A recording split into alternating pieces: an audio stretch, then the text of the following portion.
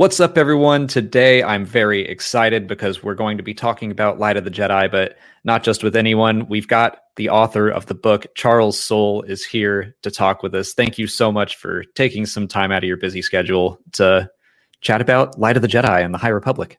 It's a pleasure. I'm very excited to talk about this book right now. It's been a huge week for it, a huge couple of weeks for it. So I'm very proud of it, and I'm happy to talk about it as much as I can. Yeah, let's start by saying congratulations on topping the New York Times bestseller list. That's amazing. It's so well deserved. How's that feeling? Man, I will tell you, I've been writing books since I was like in fourth grade. Most of them were not very good until sort of more recently, but I always kind of had this as a goal, like for basically my entire life. And so as a creative person, so to finally achieve it feels like, I don't know. I was out yesterday. I was going for a run because I had so much nervous energy. Like apparently the New York Times sends out the list or sends out the emails at 5:03 p.m. on the dot. It's a very precise time. And so I as that time approached, I just got more and more like crazy. And so I went for a run, and then I found out while I was on the run, and I just sort of stopped and stood there. Like I got off the phone and I just stopped and sort of stood there and looked at the sky for a while because it was such a it was amazing, and to do it through Star Wars, which is something I've loved my entire life too, felt really, really good. That's fantastic. I want to say that Light of the Jedi was immediately one of my favorite Star Wars books. And one of the ways I know that is because, I spend so much time reading Star Wars, watching Star Wars, but I finished it. And right as I finished it, I was like, I have to read this again. Just because I wanted to, not just for the channel or whatever. And so I'm on my second read right now, and I just love it to death. So it holds up on a second read? Oh, yeah. That's fantastic. It's even more there's less pressure, so to speak, for me, where I'm just I can just read this, and I'm not taking notes or anything. I'm just reading the story, and it's great fun. Hopefully, as you read through it a second time, there's a lot of stuff that's seated in terms of what's going to happen, what happens at the end. And so you can kind of see those things being laid down and then the pieces and everything, which I hope is fun. Yeah. Well, as a quick icebreaker, just outside of the High Republic, but still within Star Wars, I love asking people what's their favorite C or D list Star Wars characters. So not like a main character, but is there someone out there that you think maybe you are the biggest fan of? I think, and this seems to be the case from what Story Group has confirmed. Lor San Tekka, I am the only person who ever pitches anything for Lor San Tekka, and I'm like, well, you could do so many things with that guy. He's been around for 1 million years, exploring the galaxy. That's cool, and he, it's a neat idea. And so finally, I was able to sort of validate that to a degree, both with appearances whenever I can in comics, but also. Obviously, the San Tekka, his family, his clan, plays a big role in Light of the Jedi and the High Republic. So I feel a little bit vindicated that I have the ability to take a C or D list character that I really like and do more with them. It's kind of fun. That's funny. You surprised me. I was going to guess Yaddle. Oh, well, Yaddle's important too. The thing is, Star Wars is chock full of exciting C and D list characters. Obviously, I have a soft spot for Lobot. I make a lot of jokes about Dexter Jettster, who is weird, but I like, and again, is one of these characters who seems to have deep knowledge of the galaxy, knows where, knows what a Camino Saber Dart, I think, knows what that is when nobody else knows what the thing is. And now he runs a weird diner on Coruscant. It's pretty great. So anyway, I like all of the deep dive characters, but I think at the moment, the one that I've always been kind of excited to do more with has been Lor San Tekka, or in this case, the San Tekka clan. So Light of the Jedi is your first Star Wars novel. You've written other novels, but you've been writing for Star Wars in the comics for a long time. And as far as I'm concerned, you've written nothing but bangers. It's all been great. So thank you. Does it get any less daunting to write for Star Wars every time, or is it always a little bit are you more comfortable and confident now, or is it always a little scary? I think I know what I'm doing, hopefully, writing Star Wars stuff. My first Star Wars project was Lando, the Lando miniseries with Alex Maleev and Paul Mounts, and that came out in 2015. So, I've been doing this now. There has never been a time I have not been writing Star Wars since then. So I've been writing Star Wars nonstop for 6 years. sometimes more or less intensely, but it's been a constant. And so if you do something enough, you get your feet under you. But the thing that has happened is, the stakes have gotten more significantly higher, I guess, with each project. So, if that first Lando miniseries didn't work or didn't land, it would have had a big effect on me, because I probably wouldn't have gotten to write more Star Wars, but it wouldn't have been a big deal in the fan. It was like, oh, there was that garbage Lando mini, what a bummer. But now, like, that worked. And so then it was Obi-Wan and Anakin, then it was Poe Dameron, and then it was Darth Vader, which was like the first time. I mean, Poe Dameron was pretty big too, but the following up Kieran Gillen on Darth Vader, the Darth Vader comic for 25 issues with Giuseppe Camicoli, was like, that was the first really, really big swing, because it was a really important time in Star Wars canon. It's right after Episode 3. Darth Vader's new to the suit. All the things we know about what that series had to do. And the funny thing about writing these high profile Star Wars projects is that you don't just feel a responsibility to, like, yourself and your career. You feel a responsibility, like, to Star Wars. Because canon is locked, so whatever stories I tell are the story. If I was going to tell the story of Darth Vader finding getting his first lightsaber, like, where did his kyber crystal come from? All of those things. I wanted it to be epic and memorable, and to stand alongside anything that was done in the films. Likewise, where did he get his castle? Rise of Kylo Ren was another one, right? So as you're doing these projects that are sort of increasingly sort of central to the overarching canon, and answering questions, maybe that's another way to put it, like answering questions that fans really have always wondered about or really want to know.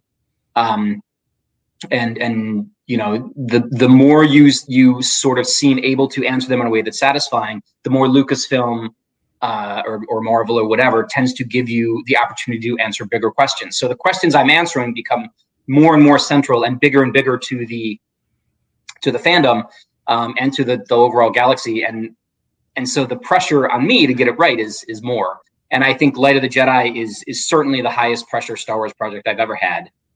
It kind of had to work. And I am so gratified, again, that number one New York Times last night, the way that the reviews have been, but even more than like official reviews, the way that people like on my Twitter, just, ordinary folks on my Twitter feed have just been really telling me how much it's touched them, how much they needed something like this in this time, how the sense of the Jedi being real heroes and the galaxy being optimistic and people coming together is something that is landing really well for readers. And that makes me very kind of proud and happy that I could put that kind of energy into the world at this time. I completely agree with that. Like I had that, I think I put that in my review as well, is that the great disaster and just seeing like the whole galaxy come together to solve this crisis that threatens all of them. Like it just felt like a story that we really needed right now. Yep. So yeah, that worked out pretty well. Yep. Where did the idea of this specific era come from? Like, was it always part of the plan when Lucasfilm reached out to all the Luminous writers, or was it something that all of you developed together?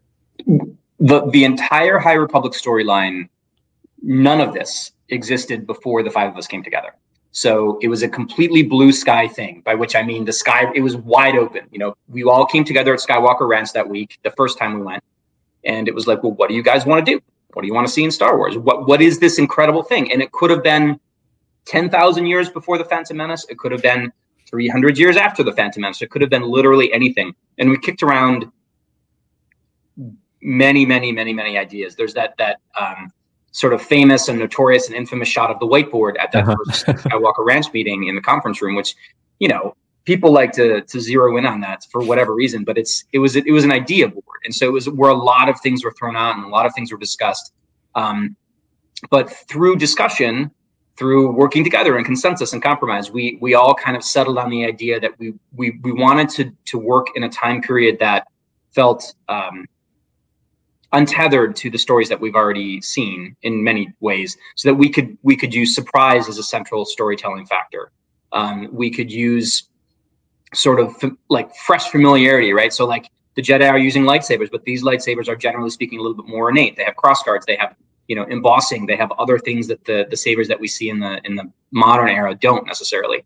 And many other things that we did to make it feel very Star Wars, but also unique. And we thought if we went way far back, then it would feel disconnected from things that we know and love. But going back 200 years gave us the freedom to move, but also have, like Yoda could be in it, or other long-lived species or characters. Like Jabba the Hutt is around at some point. Like he's in the galaxy at this point. I'm not saying Jabba Hutt shows up, and this is not a spoiler. Just the potential. but the Hutts live for 1,000 years. So like there are characters that we know that the Wookiees are long-lived, etc. So you get what I'm saying, that we can give people sort of tweaks of familiarity, which is your favorite thing in your videos, right? When you sort of point out the connections to existing canon, while also being really free to move. So that's really why we chose this time period, and the specifics and the details of the feel just kind of evolved through a lot of discussion. Mm-hmm. Since you mentioned the whiteboard and people, it's almost become a little bit of a joke about like dinosaurs being up there. Did you have anything like wacky that got thrown up on the board that no one's really noticed? I don't know about wacky. I mean, there, like you joke around in the room, like, there are ideas that we had that were just, well, it's hilarious, whatever, funny things. But we all kind of had, all five of us. And also it wasn't just, the five of us spoke, of course, but it was also Story Group was there, Mike Seglain, Jen Heddle. So Lucasfilm execs, as well as Story Group, all kind of, we spent a lot of time talking about what is Star Wars, what are the key elements, and things started to become centralized. Obviously the Force is such a unique concept, and the Force had to be part of this in some way, big or small. Jedi had to be part of it. The big dichotomy of light side and dark side, and exploration of those things. We felt like it should be a republic. It should be a galaxy where, that had come together to try to achieve a purpose. Just different things. There were topics like found families, which was very resonant for all of us. The idea that, you find connections throughout your life that can become very powerful. All sorts of stuff. So as far as anything wacky, I believe the dinosaurs were Daniel Jose Olders. He's a big dinosaur fan.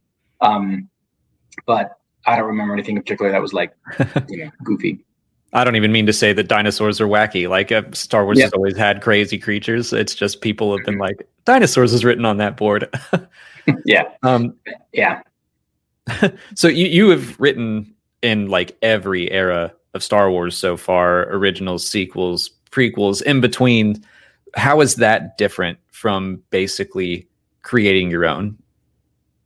Well, I do, obviously I do a lot of work in comics, not just Star Wars things, but I've written a lot for Marvel and DC, and I've written a lot of my own series. And so this question has come up in many contexts. Basically, what's the difference between writing your own stuff and writing, the next version of Wolverine or Captain America or Darth Vader, whatever. And the short answer is that when you are writing something like a Luke Skywalker story, you have the benefit of every single awesome Luke Skywalker story that's ever been told. That when that character shows up on the screen, people love Luke Skywalker because of all the other times Luke Skywalker has been amazing. But when you're making up a new character, like Avar Kriss, for example, or Burial Agaburi, or any of them, you are responsible for making them amazing in whatever way you can, and making them unique and special, and hopefully building to the point where you have the people embrace them as much as Luke Skywalker, theoretically. Who knows? So the good thing is when you're writing Luke Skywalker is that there are all these cues, like we saw in the season finale of Mandalorian, right? Where like the X-Wing shows up, the black glove shows up, the green lightsaber, the black hood. You know who that is because of all the iconography that's been established for him. Not only do you know who it is, but you know exactly when in his journey that is, which is all very, like, Star Wars is so, in the Skywalker saga anyway, it's also keyed with these specific moments. People just know exactly, they're just conditioned to know exactly what's happening. Many fans anyway. But what that also means is that if you're writing Luke Skywalker, like, he couldn't die in that scene at the end of Mandalorian season 2. It was impossible. Like, so his fate, he could only be used in specific ways because we know literally the moment of his birth, we've seen it, and the moment of his death, we've seen both. So we know that there are all these fixed points in his timeline. And so you kind of, it means there's only certain things you can do with him in the storytelling perspective, from a storytelling perspective. But with somebody like Avar Kriss or Burryaga or any of them in the High Republic, you don't know what's going to happen to them. You don't know where their journey is going to go. You don't know why. You just don't know what their path is. And that is phenomenal to have that level of freedom, because you can take the readers, the audience, on a journey that is thrilling, because you just don't know what's going to happen. And there's a certain joy in that as a writer, and I think as a reader, to being taken on that journey. For sure. And like The Great Disaster, the opening of that book is just a constant stream of like, here's a really great character. Don't get too attached to him. It happens over and over. And I'm just like, what are any of these people going to live? And it's so, intense. It's such a great opening for this era. Has there been anything that was like a surprising challenge to you with all of this extra flexibility and freedom?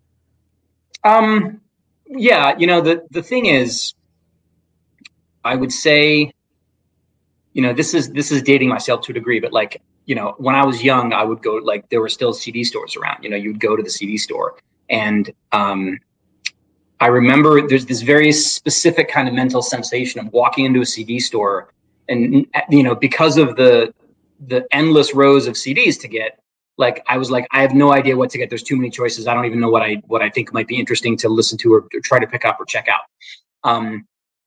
And sort of that's what the High Republic was at the beginning, because we knew kind of the beats of the story. But when it came to Light of the Jedi, I was like, okay, I know what I want this project to accomplish, but which path do I take to get it done? And how do I weave through all these various elements that need to be handled, from introducing a gigantic cast to an era that needs to be very sharply defined, to the other huge challenge of this, which was developing the Nihil, because they are the primary antagonist of this whole thing, with Marchion Ro and the whole thing, and they needed to feel, again, fresh and familiar. They needed to feel like a legitimate threat and antagonist to Jedi, who are basically, like, how do you even approach trying to defeat the Jedi Order? It's like, it's like it took Palpatine generations of extremely meticulous manipulation in order to even have a prayer of doing it. And the Nihil needed to be somebody that you're like, oh wow, they're gonna, I don't know what's gonna happen with these guys. It could be really scary. It could be really frightening. And the fact is, when you start with a golden age, which is what the High Republic is, and then you look at where it ends up in the prequels, who knows? How does it go from there to there? So I think keying into what the Nihil would be, how Marchion Ro would be, like how he needed to be able to stand alongside Vader and Palpatine and Darth Maul and Kylo Ren, while also being very unique and not just being another retread of them, was definitely, for me, that was the hardest challenge of writing Light of the Jedi, like choosing how to do that, the way to convey all those things in a story that was still, the kind of thing you'd want to read immediately when you finished it, reread rather. What is it that you think sets the Nihil apart and makes them unique the most from, say, the Mandalorians or the Sith? I think part of it is, they don't have a code. I mean, we've seen, the Sith can be cruel, right? Especially in Legends, we've seen them do horrible things. But there's a certain level of sort of like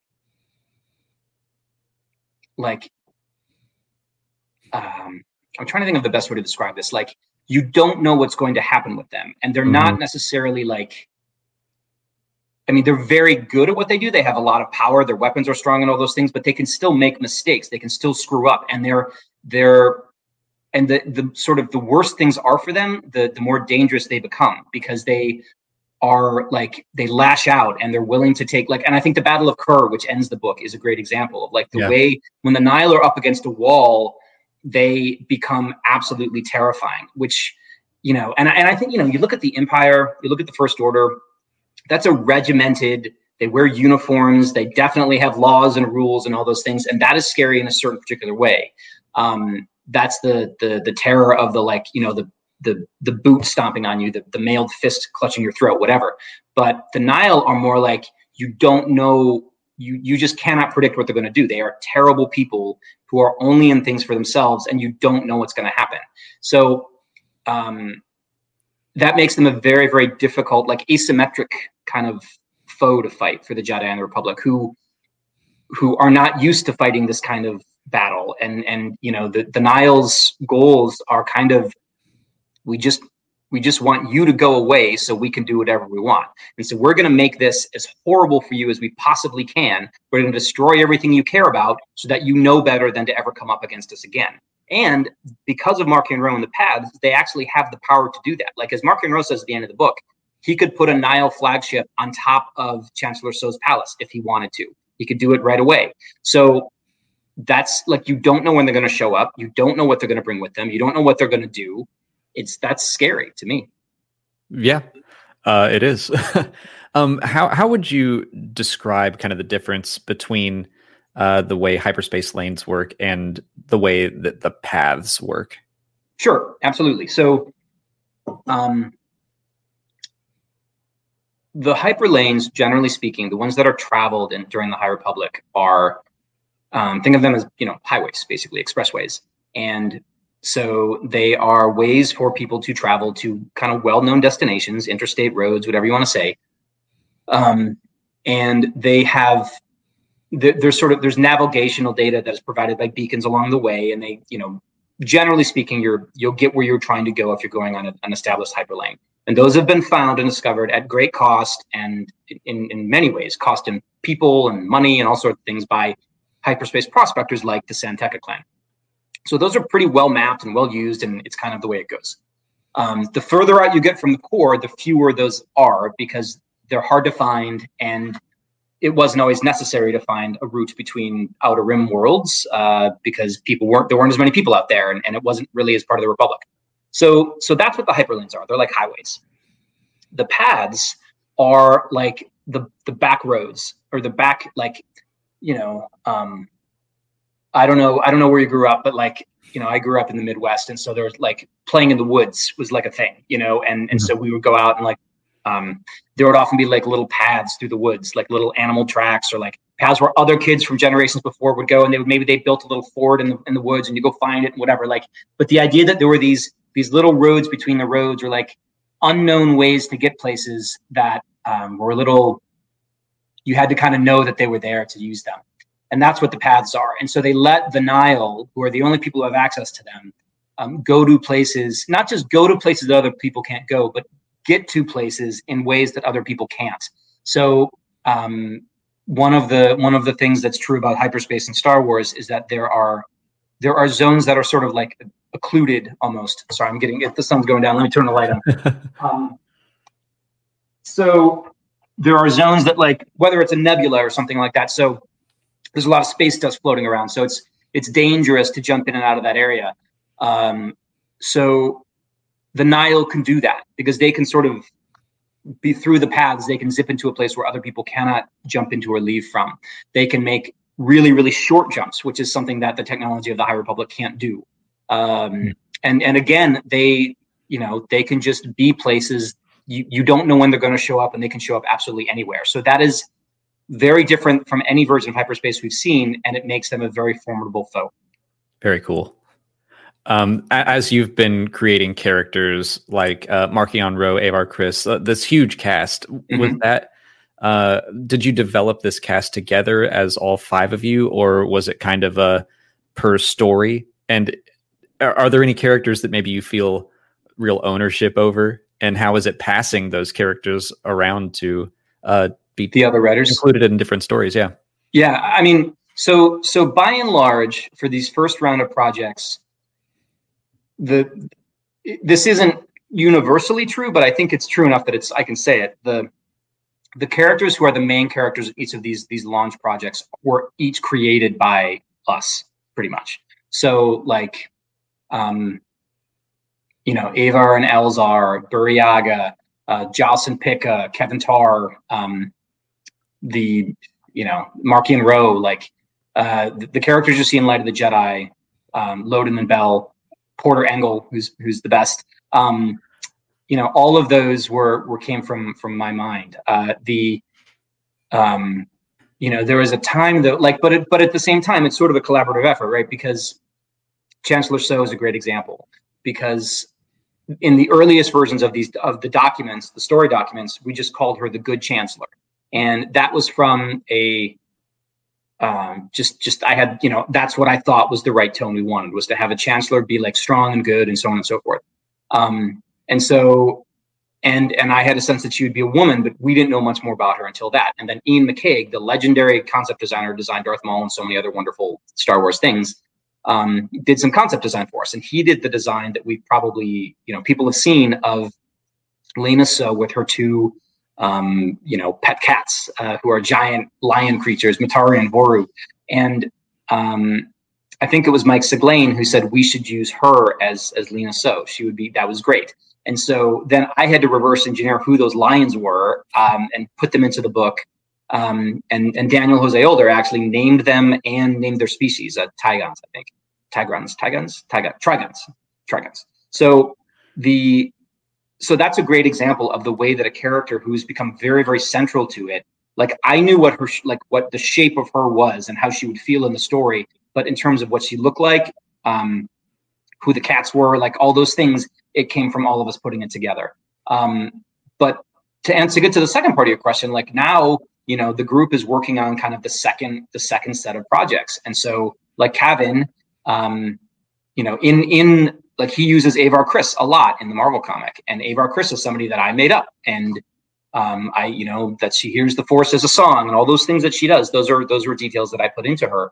But one thing you learn when you're working in comics is that you cannot be precious about characters that you create, because it's sort of, you have to let them go, and it's sort of joyful to see how other creators interpret them and what they choose to do with them.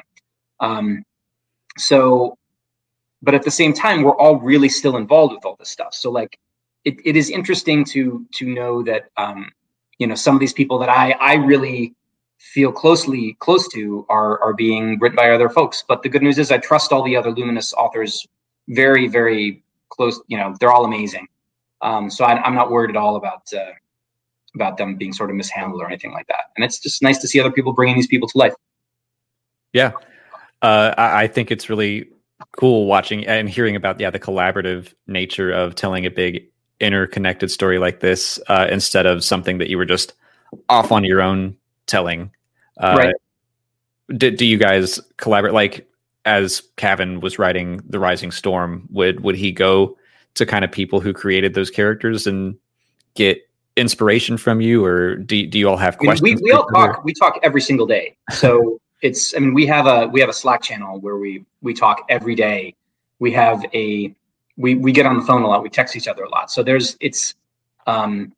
I think there's a sense of writer. Like, I don't know if the conception of the way that we're doing this is like, oh, okay, well, Kevin's writing The Rising Storm, so he read Light of the Jedi, and then he went off and wrote his book for whatever amount of time it takes him.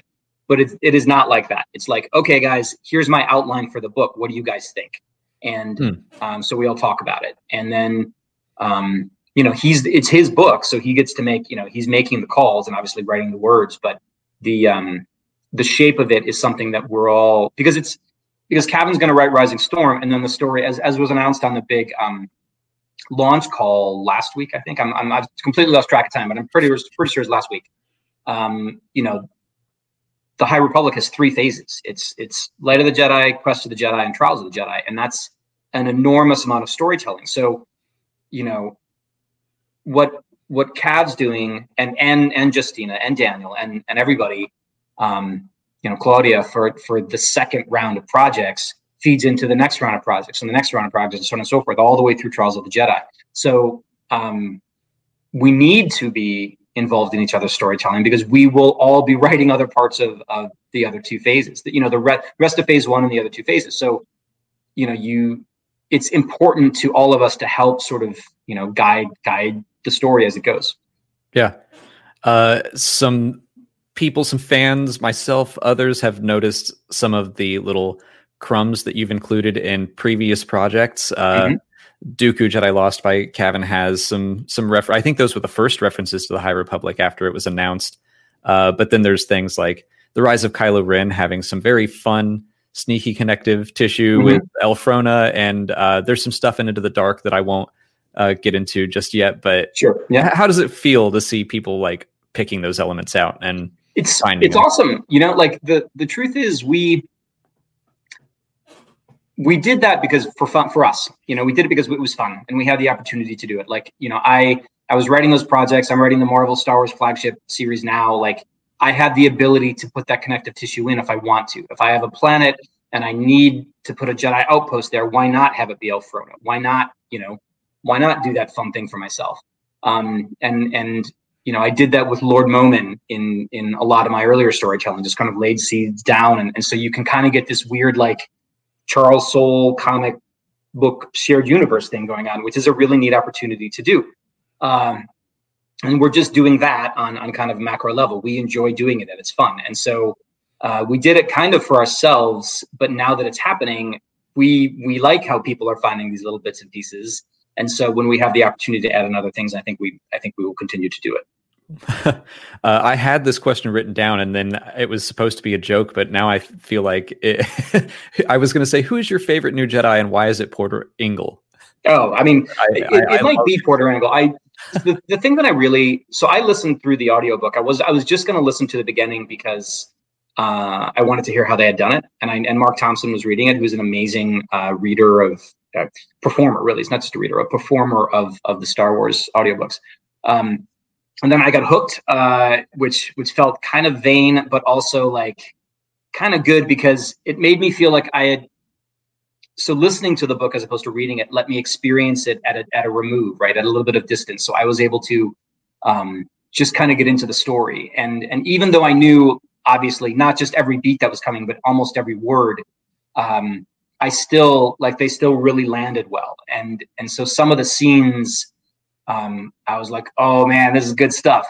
And one in particular is Porter Engle's big fight when those two Nihil sharpshooters are trying to ambush him. And he's just like, all right, this is what you get, fellas. And it's like the opportunity to write an utterly, like, totally badass Jedi action scene. And there's lots of them in the book, right? This isn't the only one. Like, it's a insane moment when a Jedi is like, okay, it's all business now. And he takes out his lightsaber and he does what Jedi do when they need to, right? Not when they want to. It's when there is no other choice left to them. And you learn why the Jedi are, like, it's why Markian Rowe talks about in the book. He's like, look, even one of these people can really mess up your plans, can really destroy your day if you're not careful. And I wanted to demonstrate, like, in many ways throughout the book, but why, Porter Engle in particular has the reputation that he has. So, unfortunately, it seems like it didn't just work for me. It seems like it worked for a lot of readers. A lot of people really liked his stuff. But I also think Avar is really, like, some of the things she talks and thinks about, and the fact that she really is all about connection, and everything she is, whole thing she understands the Force is all about connecting to other people and using that connection to help, which I think is beautiful. Burryaga is pretty great. Elzar's great. Loden and Bell, they're all cool. Like, even the less focused on Mikkel and Mikkel Sutmani and Taami, they're cool too. And I don't think there's a Jedi in this book that I didn't want to make awesome, because why wouldn't you want to make the Jedi awesome? But I also really wanted to make them all unique, and I think in that I succeeded. You did, and that's exactly how I feel when people are like, "Who are your favorite new characters?" And I'm usually like Porter and Bell and Loden and Avar and even the non-Jedi characters are wonderful. So we're getting to the end here, where it's probably getting to points where these are questions you can't answer, but I feel like I have to ask. So you did talk about how there's 3 phases of the High Republic, and I'm curious how much of the whole storytelling initiative was planned out by all 5 of you before you started putting pen to paper. All of it, basically. Like, obviously there are ways that we can zig and zag, and there's room built in to respond to the fans as they like things, but like things or don't like things, whatever. But we know what we're doing. We know where the ending is. We know what we're building to. We know the character arcs. We know all of those things. And it was a choice we made, like, early on, that this was going to be something that we wanted to really try to use all of it, because that's really hard to do, because it's a multi-year storytelling initiative built over many projects in many different like reading levels and zones and formats and mediums. And so it's really challenging. And so trying to do that without a significant sort of locked in plan would make it even harder. And so we know where we're going, we know what we're doing. It's all super cool. And we're just excited for all the different parts to start getting laid down. If these first handful of stories are any indication, like I'm all in, I think a lot of people are. It's been a great kickoff. A lot of the authors announced what they're working on next, but you haven't, and I assume that you can't now, but is there anything that you can tease us for what's to come next for Charles Soule and the High Republic? The next thing I'm coming for the High Republic has been announced. It's I'm doing, so Star Wars Insider is releasing short fiction again. Which they didn't do for a while, but now they're having these short stories in the magazine, Star Wars fan magazine. It's great, Star Wars Insider. And so my first installment, which really works as basically chapter 0 of Light of the Jedi, is in issue 199, which came out in December, and then issue 200, I think, is out in February, and that has another story that bookends the first story. So those are kind of like a two-parter, but the second story works as like an epilogue, a little like a coda, really, to Light of the Jedi. So it's almost like if you read those two stories, you get 2 extra short chapters featuring Joss and Pika Adren, the married couple, the kind of like, sort of in over their heads mechanics who get into all kinds of exciting stuff. And that was really fun to do. So that's all that's been announced at this point. Can you tease us for anything for the rest of 2021, even if it's announced? What are you most excited to see when it's released out to the world? Well, within the High Republic, I mean, there's so much. I don't know. Like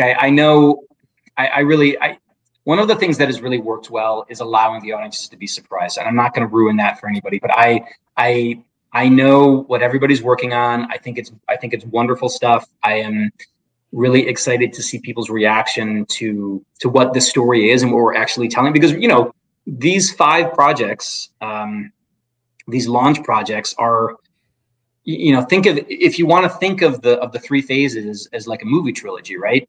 You've seen the first 10 minutes of the first movie, kind of, I mean, it's more than that, but you get the idea, right?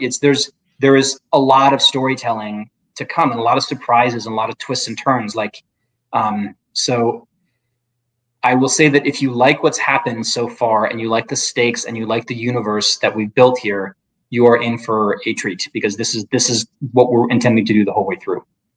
Excellent tease. We've just seen the tip of the mountain at Monument Plaza. Which yes, exactly. One of the best scenes in the book. Thank you. Well, thank you so much again for taking the time to speak with me and everyone watching. Where can people find you online, follow you on Twitter? What other books would you recommend for a Star Wars fan or comics that you've written? Sure. Well, the best place to find me, if you want a lot of, dumb 280 character tweets, is Twitter. I'm just under my own name, Charles Soule, CharlesSoule. I also have a website, charlessoule.com, that has a bunch of sort of updates. You can sign up for my monthly newsletter there. And you can get, I put a lot of exclusive Star Wars stuff available through my web store there if you want. So charlessoule.com, sign up for the newsletter, Twitter. And then as far as my own stuff, for Star Wars fans, if you're an original trilogy person or a prequels person, I think the Darth Vader series is an excellent bridge to between those 2 eras. If you like Rebels, it's got the Inquisitors, it's got a lot of really cool stuff in it. Very proud of that. Did that with Giuseppe Camicoli. I'm very proud of the Rise of Kylo Ren, which gave me an opportunity to write my Luke Skywalker stories in a way that was really gratifying and fun, in much the way I'm sure that Luke's appearance at the end of Mandalorian season 2 was for Dave Filoni and Jon Favreau, and Mark Hamill for that matter. So I would say those 2. And then I'm very proud of my Lando series 2 with Alex Maleev and Paul Mounts from the very beginning of my Star Wars run. And you can see how pieces that are laid down there all feed into the series I'm writing now for Marvel, which is the main Star Wars flagship. I think issue 10 just came out. And that is set between episode 5 and episode 6. So it's really showing the journey of how like Luke became the sort of pretty messed up dude we saw at the end of Empire Strikes Back, missing a hand, the whole thing.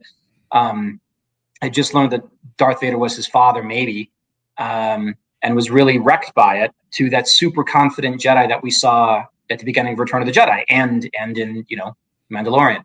So that is all, like, that journey for Luke is part of the Star Wars series I'm writing. There's how did Lando go from this sort of scoundrel who was completely untrustworthy scoundrel at the end of Empire Strikes Back to be a general trusted with the things that he's trusted with in Return of the Jedi? Like, how did the rebels come to trust him that much when he's kind of not really reformed by the end of Empire Strikes Back? So, and all kinds of things. And so that has been really fun if you like the original trilogy stuff too. So honestly, as you said, I've written a lot of Star Wars. I'm proud of all of it. It's kind of whatever flavor of Star Wars you feel like reading. There's stuff in literally every era that's been announced, from prequels, original trilogy to sequel trilogy, and then back to now High Republic. So whatever your flavor is, there's something with my name on it. I always, when people ask me what's the first, I've never read a Star Wars comic, what should I read first? I always say Lobot, because it's 5 issues long. Mm-hmm. It's like, if you like this, then you'll like other comics, but it's also just such a great and surprising story. That's always the first thing I recommend. And I was going to throw out the Oracle Year. I haven't read anyone yet, but the Oracle Year is a really great non-Star Wars novel. But I enjoyed it immensely. So I wasn't sure if I was allowed to talk about non-Star Wars stuff on the channel, but I have 2 original novels that came out before Light of the Jedi. The first is called The Oracle Year, about a guy who knows 108 things that are going to happen over the next year, like future events, and then it's kind of what he does with them. And then the other book, my second book, is called Anyone, which is about technology that gets invented that lets you put your mind in anyone else's body, and it tracks that technology from the moment of its invention to 25 years later, when it's completely changed the world and everyone uses it as commonly as they would smartphones or anything like that. So everybody's zipping around into everybody else's body all the time. And that's a lot of fun. And I would say that if you like the way that Light of the Jedi is incredibly fast paced and incredibly sort of pulls you along, and each chapter has a cliffhanger and you can't wait to keep reading, both Oracle Year and Anyone are where I developed that style. So if you like it in Light of the Jedi, you'll like it in Oracle Year and Anyone as well. Awesome. Thank you again for talking Light of the Jedi and just allowing me to gush for a while. If you haven't read it, please do. It is seriously great. But thank you all for watching and listening, if you're listening to the podcast, and may the Force be with you. All right. Thanks for having me on.